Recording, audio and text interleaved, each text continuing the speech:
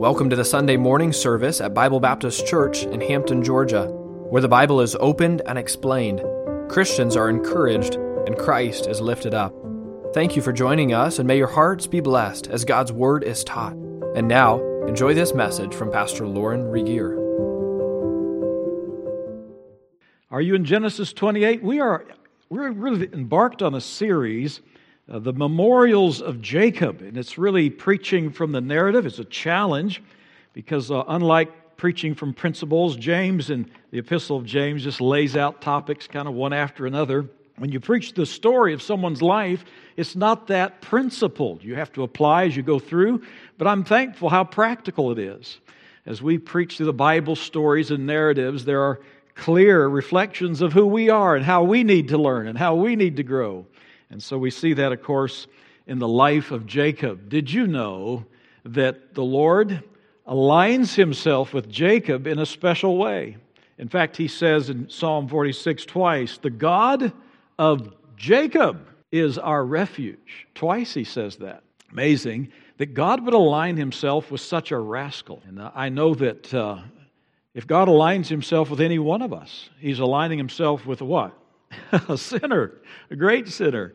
And I'm thankful that we can identify with Jacob in so many ways. I hope this morning's lesson, as we look through his life, one more of his memorials, that we will be encouraged together in our walk with the Lord ourselves. Father, we pray for your help and your wisdom. Thank you so much for already our time of fellowship and singing. We look forward, even after we're done here in a few minutes, Lord, to more fellowship continuing as we eat together and enjoy just catching up, perhaps in an informal way, after this time in the sanctuary. As we meet and eat together, Lord, I pray that our hearts again would find many reasons to praise you. And so I pray again that you would have your way as we look into your word and feed on spiritual truth and food. We pray that we would be just encouraged to be more like you. We pray this in Jesus' name. Amen. We left Jacob last time, a couple of weeks ago. We left Jacob rather discouraged. In fact, if you can recall, he had just run away from home. And he's not a young chap anymore. He's about 78 years of age, but he's running away from home. And I don't know if anybody remembers why. He's only gone about 40 miles north and has escaped from home. And he stopped by a place called Luz, or later called Bethel, the house of God, and he spends the night with his head pillowed on a bunch of rocks. During the night, you remember what happened. He had a vision, a ladder from heaven, and up and down the ladder came angels. And there, at perhaps one of his most discouraging moments in life, God reminded him that He was the God of Abraham and Isaac, and the covenant blessings would then fall upon Jacob. This surprised Jacob a bit.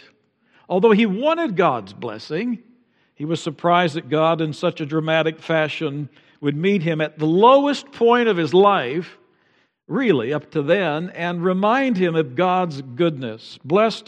He's blessed, and we all are, based on not our character, but God's character. Jacob had just finished really deceiving his father. If there's one endearing quality about Jacob, is that he really wants to do right. He wants God's blessing. But can you remember how he got God's blessing? Remember his blessing getting day?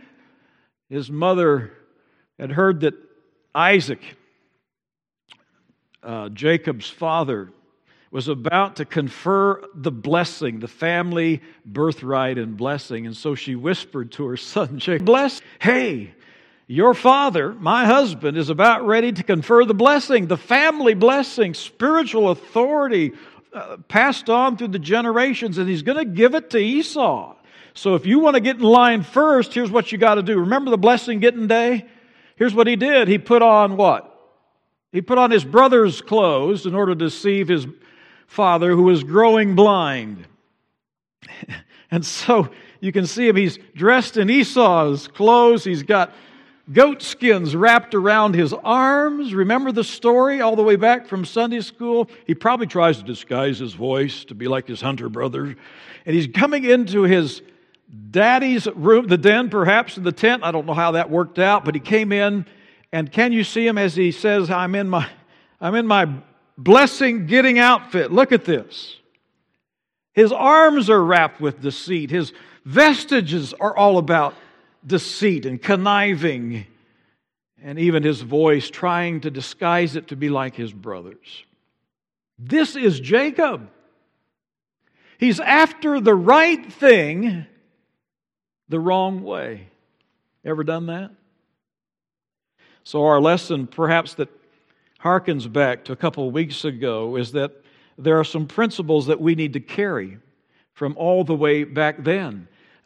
We see, first of all, that this puts him on the run because Esau, once he found out that Daddy Isaac has given away the blessing by really deceit to his younger twin brother, Jacob Esau is mad. And so we learned last week that certainly we can never help God accomplish His will by doing things our way. God has a way of overruling. You don't have to help God get His will done. He's going to work through all the circumstances, even our weaknesses, failures, and sins, to accomplish His sovereign will. We never have to help God fulfill His promises. God is big enough to accomplish His promises His way. There was the favoritism of Isaac. All this kind of by reestablishing where we've been. There was the favoritism of Isaac placed upon Esau, the eldest son, even though Isaac had heard the declaration of God while his two twin sons were still in the womb. Remember the declaration of God way back in chapter 25? He knew that his sons too were fighting in the womb. And God had declared that the elder would serve the younger, but still Isaac wants to go around that and bless the eldest in the room of the youngest. So his daddy Isaac was a little bit of a conniving cheat. There was the deception of Jacob. I just talked about that. It seemed to be a family trait or tradition. There was the hatred of Esau, the schemes of Rebekah. Rebekah loved Jacob because he was a guy that loved the tents and cooking and hung around the house, so to speak, and she had a attraction naturally for his characteristics and traits and friendship that he had with her, and this family was a toxic mess. Don't raise your hand. Any of you come from a home like that? Can God overrule? Absolutely. And God does. He works out His sovereign plan, and it wasn't just in their home. We're going to talk about a theme called echoes this morning. There's echoes all over the place. Remember Abraham? Abraham had some of the same problems that his son Isaac had. Abraham tried to go around God's defined will and had a baby boy with his handmaid Hagar. Remember that? Couldn't wait on God. God was taking too long. Maybe some of you think that God is just either unkind or you're getting impatient with a plan of God, and so you want to help God out. And so the law of echoes, it just surrounds Jacob. Someone has said the apple doesn't fall far from the tree, and rarely does it roll uphill. Some of you have picked up on the traits of your parents. Often Rob and I will look at each other and say, boy, you remind me of I'll say, you remind me of your mother, and you're your daddy. She was cutting my hair last night and said, you got your father's hair. It's gray and wiry. We got it, not only got our father's characteristics, we have our father's temperament often, and a lot of the things. The law of echoes takes place in Jacob's life. And we often see our own weaknesses reflected in our children. So we find Jacob running from home because he's afraid of his brother Esau. He's running away from the toxic mess, a doting mother, a father who paid him little mind or attention, negligent parents. And so Jacob is on the run fearing for his life, under the guise of the excuse that his mother said, I don't want you to marry any local girl. I want you to go. And by the way, son, it's about time you think about marriage. You're nearly 80. So take off, go back to my home country, which is 500 miles north, and find one of those gals that I'm related to that are a whole lot better than the Canaanite women around Shechem here, or Beersheba. A whole lot better than these. So go up north. And we're going to use that as an excuse, but really run for your life. Your brother's about to kill you. That's the historical context upon which we find Jacob at Bethel. And there's the dream he has. He's really reminded by God. And here's what I like about a little comment that Donald Gray Barnhouse says concerning Jacob's fleeing from home. He says this: we do not know how much family baggage Jacob carried on his shoulder, but he was carrying a heavy load in his heart. He was alone, a fugitive, imagining vengeance behind every stone, seeing an offended brother lurking in every shadow. The last embrace of his doting mother was fresh upon him.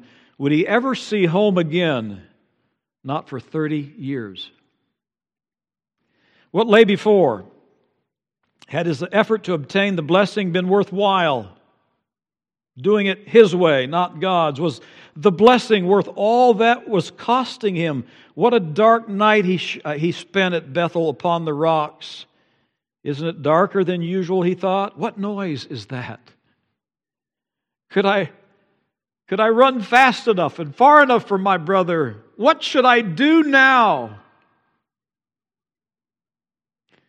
It was there that God reestablished for him the covenant, the darkest night of his life. And then I want you to turn your attention to chapter 28. And this is where we were when we left Jacob last time. Jacob, after seeing that angelic vision of angels coming up and down the ladder, God renewing the vows, Jacob vowed a vow himself, saying, if God will be with me and will keep me in this way that I go, running in fear, running away from an angry brother, going who knows where. And if that God will go with me and give me bread to eat and raiment to put on, so that I come again, that I return here to God, to my Father's house in peace, then shall the Lord be my God. And this stone, we're talking about in this series the memorials, primarily as we begin the memorials of Jacob. And this stone, which I have set for a pillar, shall be God's house. And of all that thou shalt give me, I will surely give a tenth unto thee. Now back to verse 16. He, when he woke out of his sleep, said, surely the Lord is in this place, and I knew it not. I don't know about you, but sometimes in the darkest moments of my life in the past, I have been surprised that God still loved me. Ever been surprised after your sinful ways, after you're straying from God, that God still loves you, cares for you?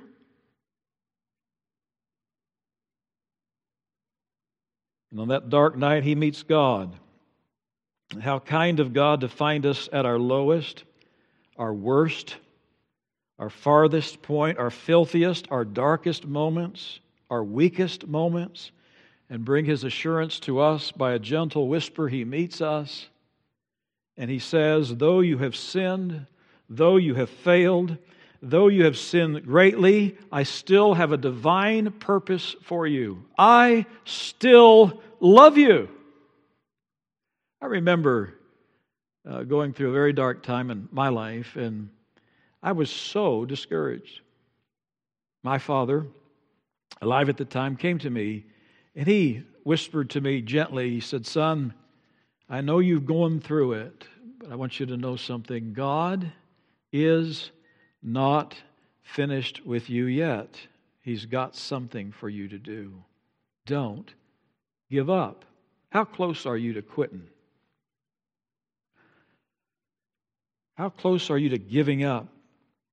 Genesis 28, verse 15, of course, I will be with you.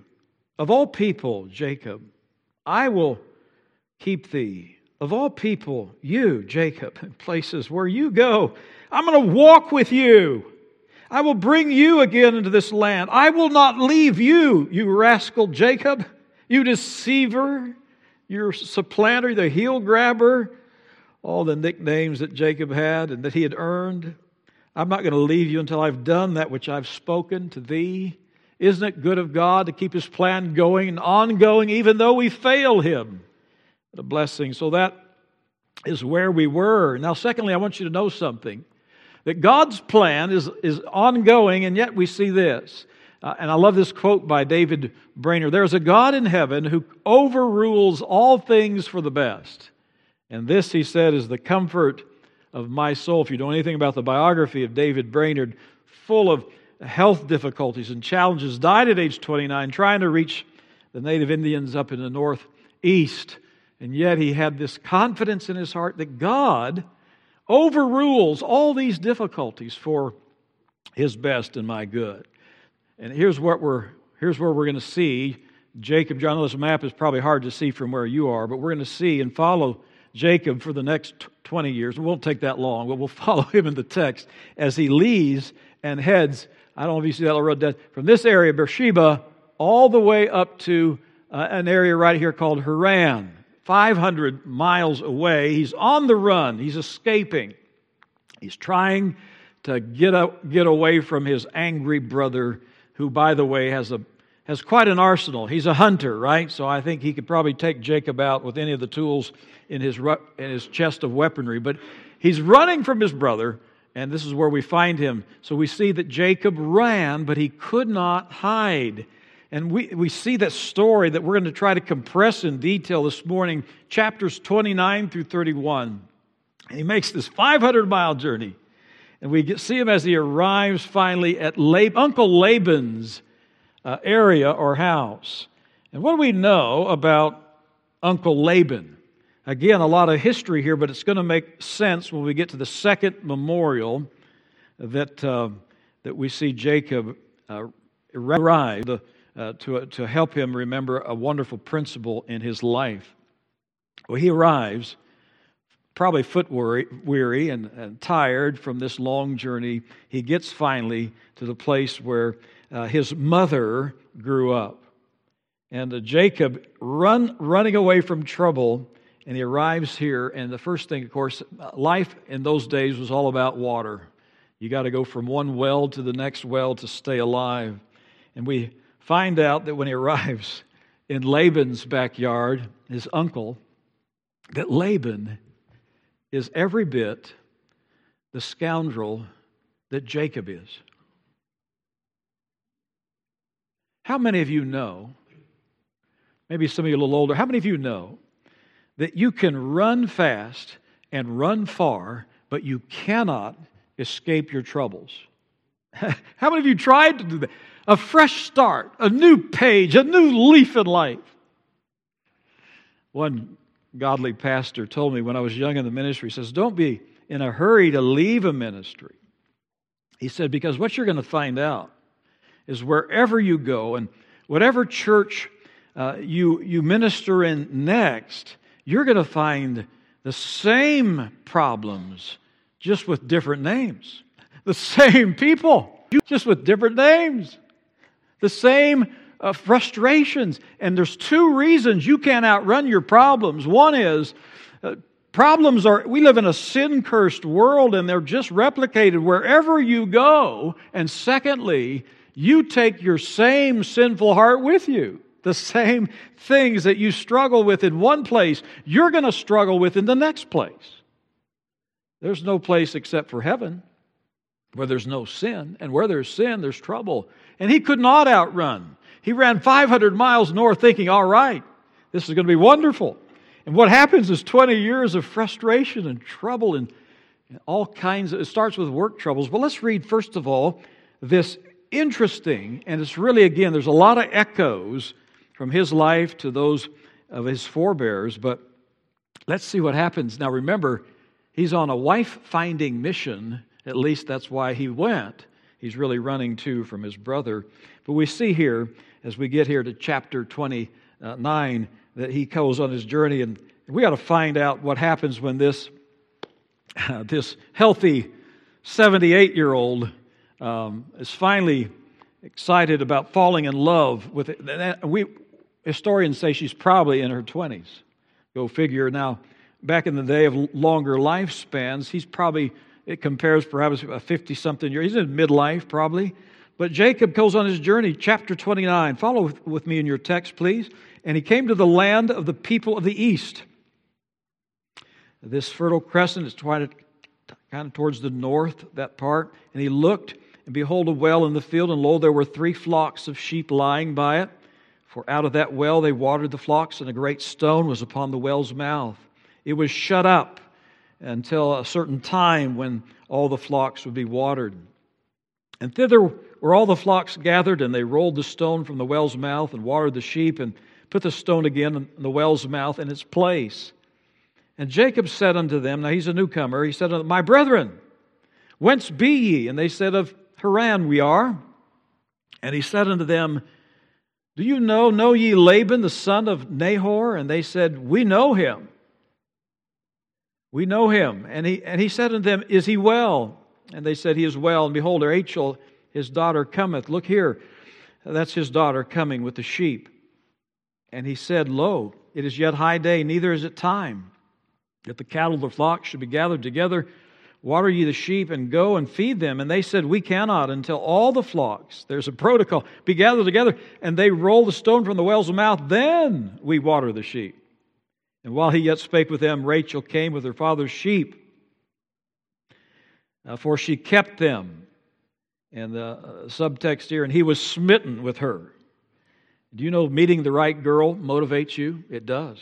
We'll read on in the text. And it came to pass when Jacob saw Rachel, the daughter of Laban, his mother's brother, and the sheep of Laban, his mother's brother, that Jacob went near and rolled a stone from the well's mouth and watered the flock of Laban, his mother's brother.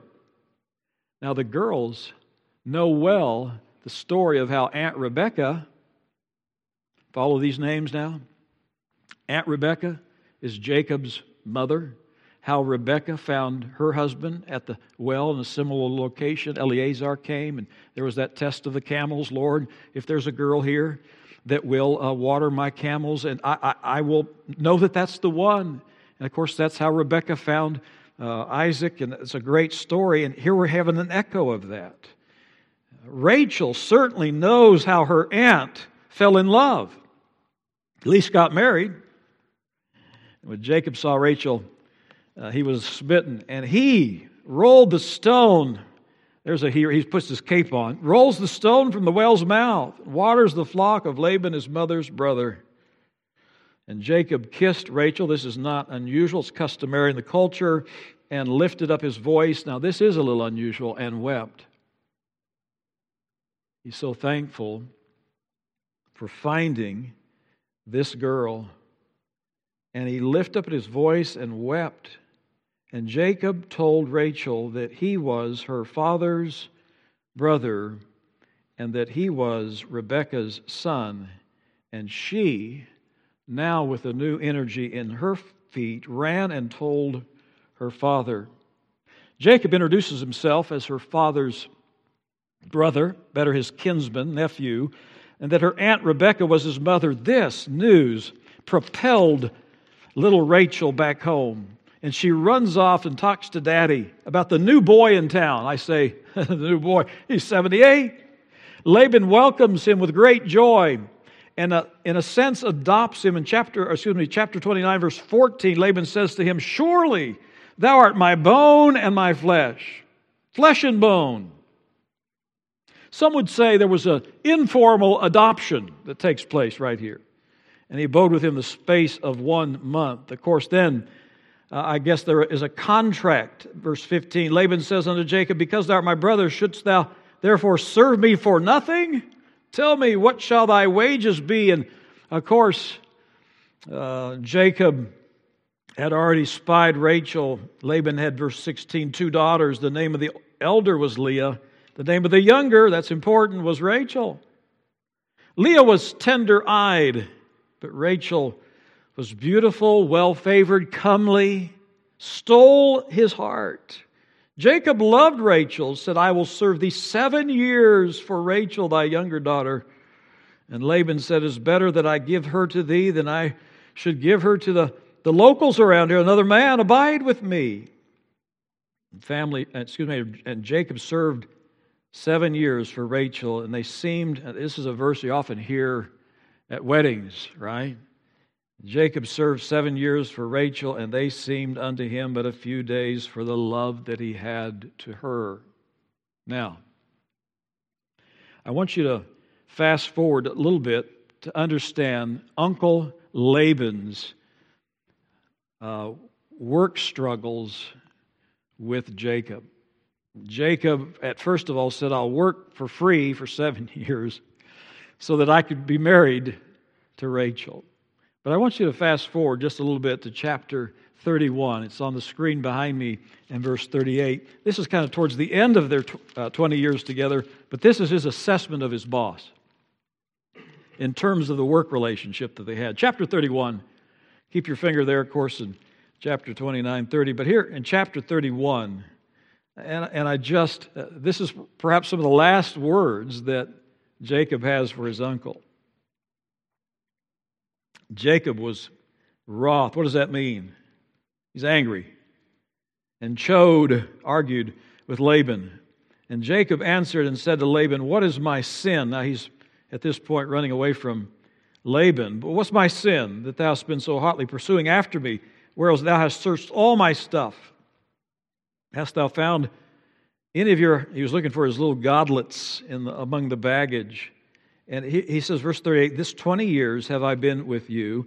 Thy ewes and thy she-goats have not cast their young, and the rams of thy flock have I not eaten. I've not taken any of your stuff, but I've not earned.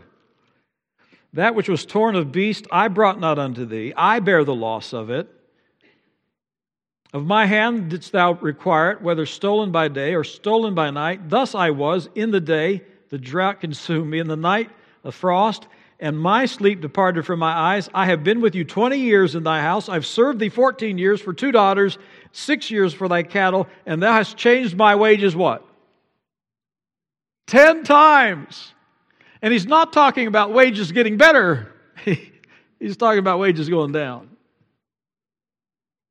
Would you work for a boss that did that? 20 years, 10 times. He mentions that phrase more than once. He said, except God, my father, God of Abraham, fear of Isaac, been with me. Surely thou hast sent me away empty. God has seen my affliction and the labor of my hands and rebuked thee yesternight. Now I want to tell you something. This man, Laban, was just as big as shyster and a conniver and a double talker and a trickster as Jacob was. And this was an unhealthy... He'd run from an unhealthy home, came to another unhealthy home, and for 20 years it was a fight. This man Laban was selfish, and there were work troubles all over the place. And it would be a very, very difficult thing. Well, then he had wife trouble. You probably know about this, don't you? It's an interesting read. Did you know that Jacob had wife troubles? Don't raise your hand. We'll just keep moving here. But look at chapter 29. Back to chapter 29. And about this relationship. He longed to marry Rachel, the younger of the two. We see it, chapter 29, verse 16 and on. We've already read some of these verses. I will serve thee 7 years, verse 18, for Rachel. Finally, those days were accomplished, and Jacob says to Laban, now in his 80s, give me my wife, for my days are fulfilled, that I may go into her. And Laban gathered together all the men of the place, made a big feast, and it came to pass in the evening that he took Leah, his daughter. That's not a mistake. And he took Leah and brought him to her to him, and he went in unto her. And Laban gave unto his daughter Leah, this again is a customary thing in those days, Zilpah, his maid for an handmaid. And it came to pass that in the morning, this in the original Hebrew is an exclamatory statement. Behold, in the morning, what? It was Leah. Now, that's not who he had bargained for. That's not who he had worked 7 years for. Somebody said this is when they invented flashlights. I'm not sure that, and made veils optional at weddings. I'm not sure about that. But what a surprise it was to Jacob, the deceiver being deceived. What? And he goes to, of course, his boss, his uncle. Did I not serve thee for Rachel? Wherefore hast thou what? Beguiled me. And Laban said, it's not so in our country to give the younger before the firstborn. Of course, we know that then he gave to Jacob Rachel and had to work another 7 years for her. So there are work troubles, there are wife troubles, and we know that his life after he marries two, which is never God's plan in Scripture, be clear about that. It was culturally acceptable and often done that way, but once you put those two wives together in one home, what troubles followed?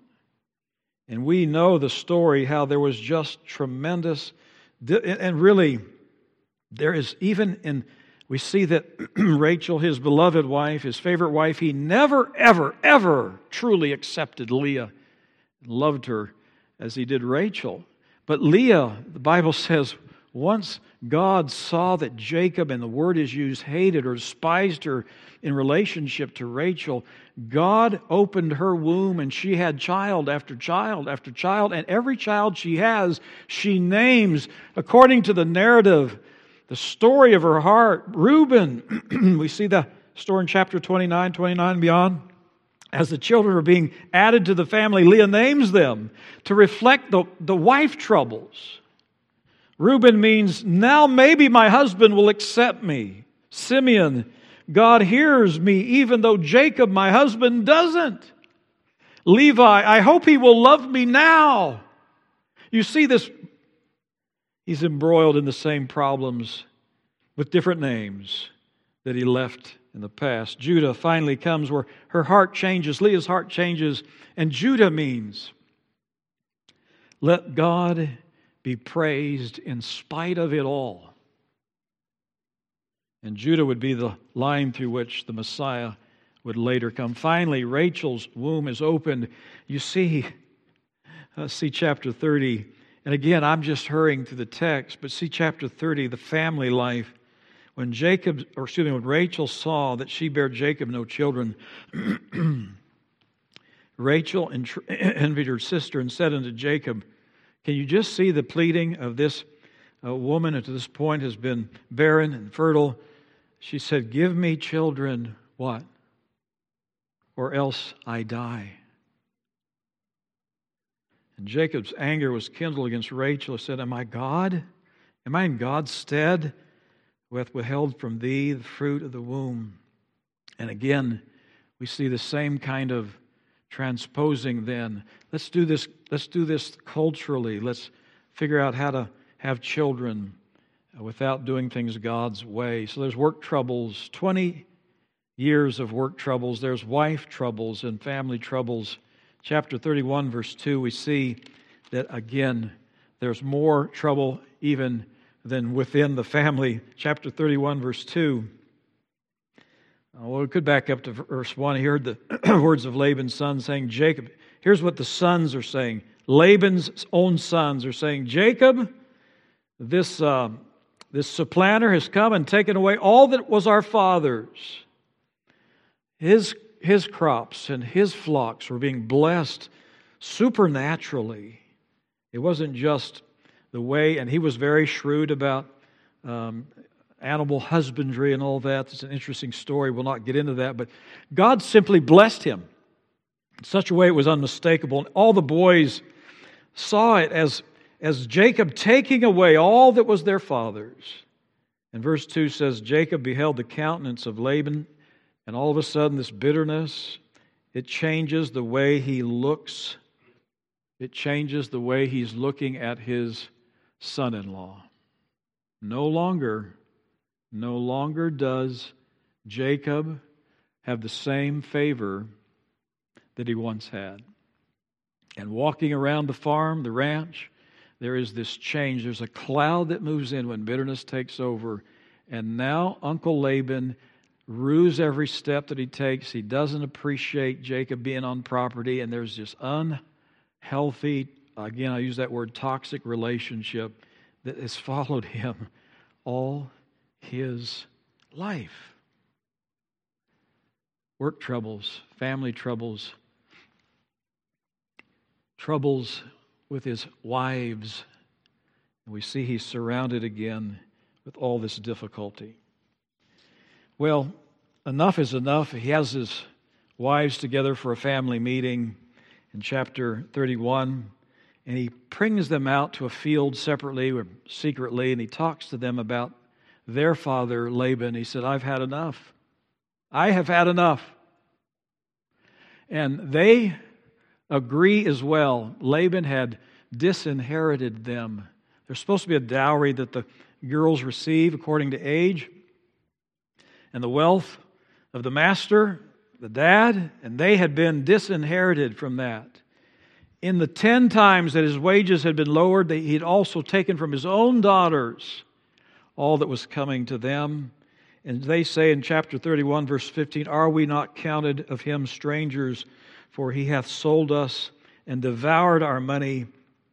For all the riches which God hath taken from our father, that is ours and our children's. Now then, this phrase is telling, whatsoever God hath said unto thee, do it. We cannot abide Daddy anymore. Take us out of here. God prompts him then to leave, but instead, and this is Jacob's way, instead of doing it God's way, what does he do? He waits until father-in-law Laban takes all the sheep away for shearing, and he gathers up all his growing flock, Jacob's growing flock, his grandchildren. He would have 12 sons and 1 daughter. He gathers up all the children, Laban's grandchildren, packs everything up, camels and horses and everything. He takes them and he starts to move back to where God promised him he would return him. While they're away, and for 3 days they're sneaking off. And that's where finally we get to the second memorial. I will not belabor this, but I want you to know this is the context that's so very important to know about Mizpah.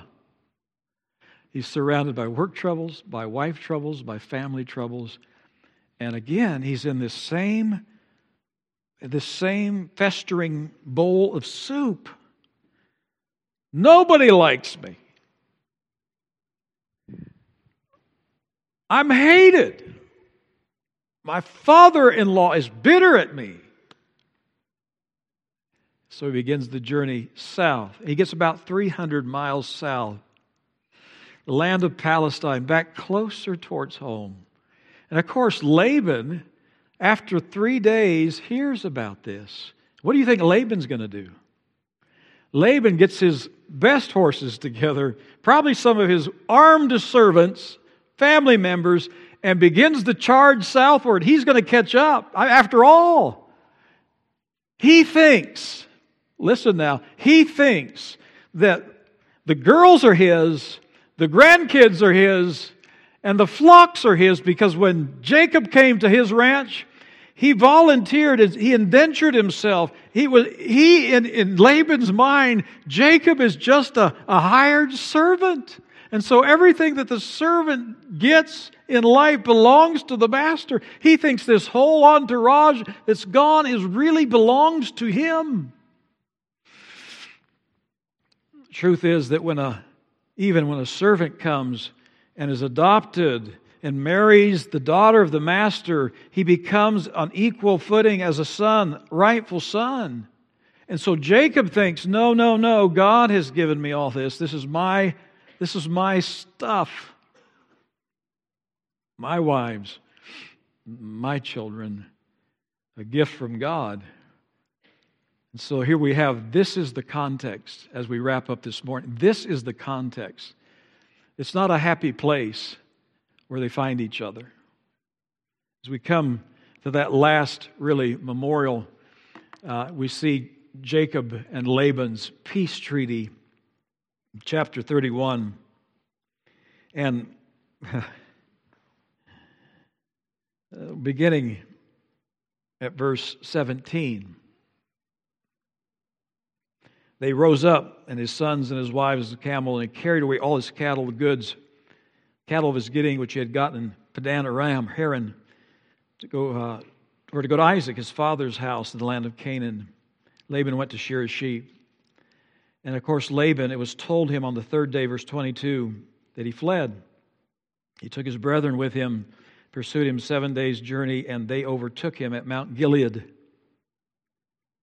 This is near the Sea of Galilee. And God came to Laban the Syrian in a dream. Now, Laban, I want to tell you something about Laban. Laban is not a believer in the God of heaven. He's got godlets from Babylon all over his house. He's a false idol worshiper. But God intercepts Laban, the God of heaven, the real God, and said unto him, Take heed that thou speak not to Jacob either good or bad. What's he saying? He is saying, don't overreact. Has God ever caught you, said that to you? You're all steamed up about something. God says to Laban clearly, you're about to come to your son-in-law's camp, and you're awfully upset. Do not overreact. That's good advice for any of us. So he, knowing, this is something you have to know from the history. He knowing, Laban, knowing that whoever owns the Babylonian godlets has the rightful claim of inheritance. And Jacob didn't even know this, but Rachel had taken, you see how these themes repeat?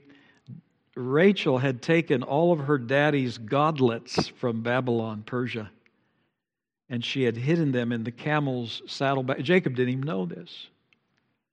And the real reason, most interpreters believe, the real reason that Laban is so incensed is that Rachel has taken away the rightful claim to inheritance. He doesn't know who has his godlets, his little statues, teraphim. He doesn't know, but he knows one thing: he wants them back so he can confer them upon another son.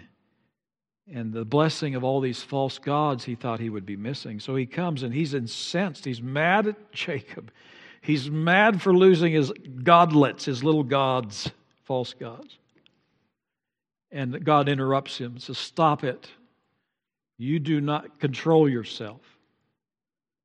Don't overreact. And so here they come. Laban, verse 25 of chapter 31, overtook Jacob. Now Jacob pitched his tent in the Mount Gilead, and the foothills, and Laban with his brethren pitched in the Mount of Gilead. And Laban said to Jacob, What hast thou done? Thou hast stolen. This is a repeated theme. Thou hast stolen. Look at verse 19. Rachel had stolen the images. Look at verse 20. And Jacob stole away unawares. You see, this theme started all the way back in his own home. A lot of stealing going on. Verse 26, Laban said to Jacob, Why? What hast thou done? Thou hast stolen away unawares to me, carried away my daughters as captives, without saying goodbye, as captives taken with a sword. Wherefore didst thou flee away secretly and steal away from me? And didst not tell me that I might have sent thee away with mirth, songs, and a big feast? 28, and hast not suffered me at least to kiss my sons and daughters, the proper goodbye. Thou hast now done foolishly in doing this, without even any goodbye after 20 years. It is in the power of my hand to kill you, to do you hurt. But God of your father, not mine, God of your father spake unto me yesternight, saying, Take heed that thou speak not to Jacob either good or bad. And now, though thou wouldst needs be gone, because thou sore longest after thy father's house, he said, I understand that, you're homesick. Yet wherefore hast thou stolen my gods? That's his primary concern. And Jacob answered, and I've read these verses. Jacob doesn't know that Rachel has them. Rachel claims that she's kind of in her monthly cycle as a woman and won't get up. She's hiding from her dad. There's just all kinds of echoes of a theme. And Jacob, again, we've already read this little speech, verse 36 through 42. You've changed my wages. What are you saying? This is the context that leads us finally to our last section of Scripture. Laban answered, verse 43, to Jacob, these daughters are mine, these children are mine, these cattle are my cattle, and all that thou seest is mine. Do you hear a little 6-year-old mine? What can I do this day to these daughters or to their children which they have borne? He's feigning a little bit. He hasn't paid much attention to them, but now he's all emotional about it. Now therefore come, let us make a covenant, I and thou. Let it be a witness between me and thee. And Jacob, here it is, the second memorial of Jacob. It took me a minute to get here around the barn, but I want you to know that it's important history because it has great bearing upon this memorial. Jacob took a stone in this emotionally tense situation, and he set it up for a pillar. And Jacob said unto his brethren, Gather stones. They took stones, and they made a heap. And they did eat thereupon the heap, and Laban called it Jegar-sahadutha, but Jacob, that's Aramaic, and Jacob called it Gilead. And Laban said, This heap is a witness between me and thee this day. Therefore, the name of it was Gilead, and Mizpah, for he said, The Lord watch between me and thee when we are absent one from another. If thou shalt afflict my daughters, or if thou shalt take other wives besides my daughters, no man is with us. The covenant is broken. See, God is a witness between you and me. And Laban said to Jacob, Behold this heap, behold this pillar which I have cast between you and me. This heap shall be a witness, this pillar be a witness, that I will not pass over. This is a line in the sand. I will not come past this heap, this memorial, and you shall not pass over this heap, my direction, and this pillar unto me for harm or for evil. The God of Abraham, the God of Nahor, he claims his own God. The God of their father, judge between us. And Jacob sware by the fear of his father Isaac and his father Isaac's God. And then Jacob offered sacrifice upon the mount and called his brethren to eat bread, and they did eat bread and tarried all night in the mount. Early in the morning, Laban rose up, kissed his sons and daughters, blessed them. Laban departed and returned unto his place.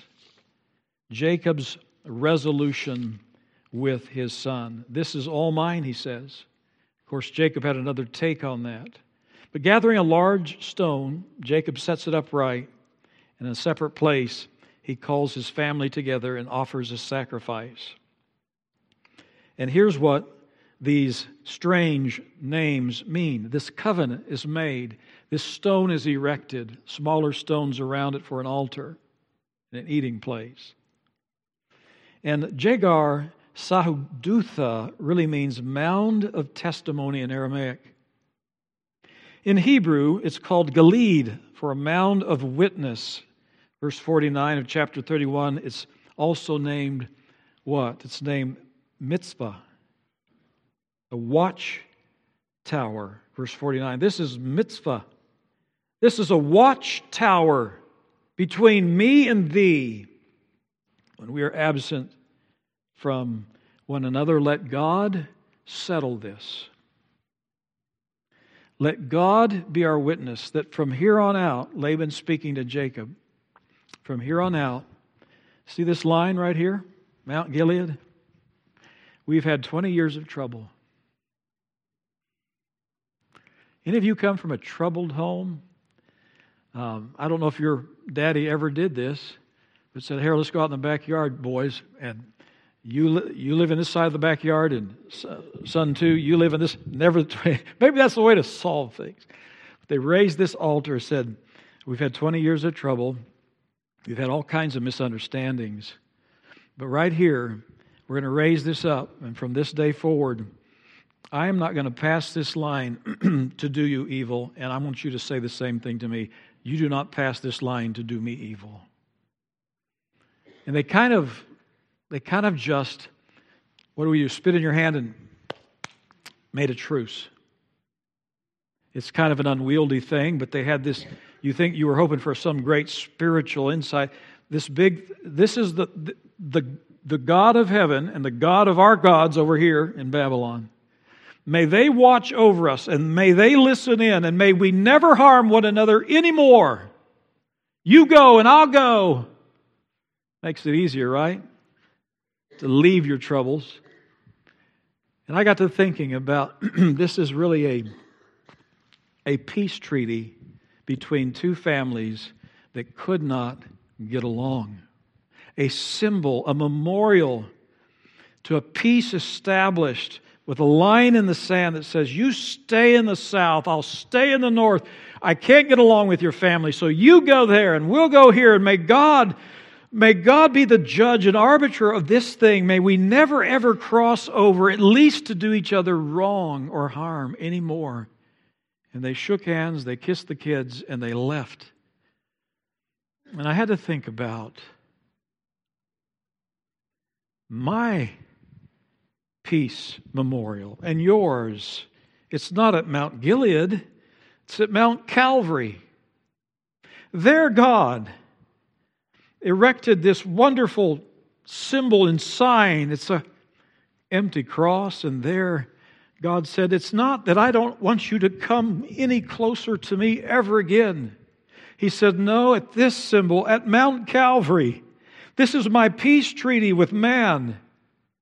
I'm taking all the baggage of your whole life, and I'm going to make peace with the Father for you, and I am going to pay for all the wickedness and all the evil, and I'm going to make it right. Instead of saying, don't come any closer to me anymore. Don't bother me anymore. Instead, I'm going to say, whosoever will may come. I've paid for all the sin and the evil, so come nearer to me. Instead of saying, don't ever come any closer, God invites us. The temple veil was rent in two, and He invites us to come, to live in His house in a new reconciled relationship. Sometimes we think the only way I can get along with that person in my family is to leave them alone, to send them away. Do you have a friend or neighbor that way? Family member? Aren't you glad that God, when He looks at us and begins to count all the things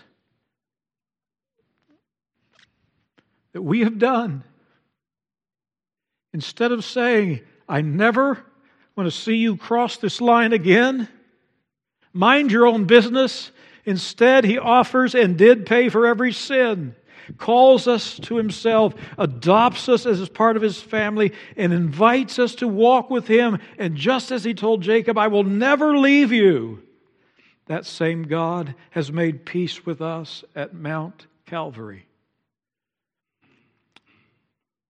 I don't know how many of you are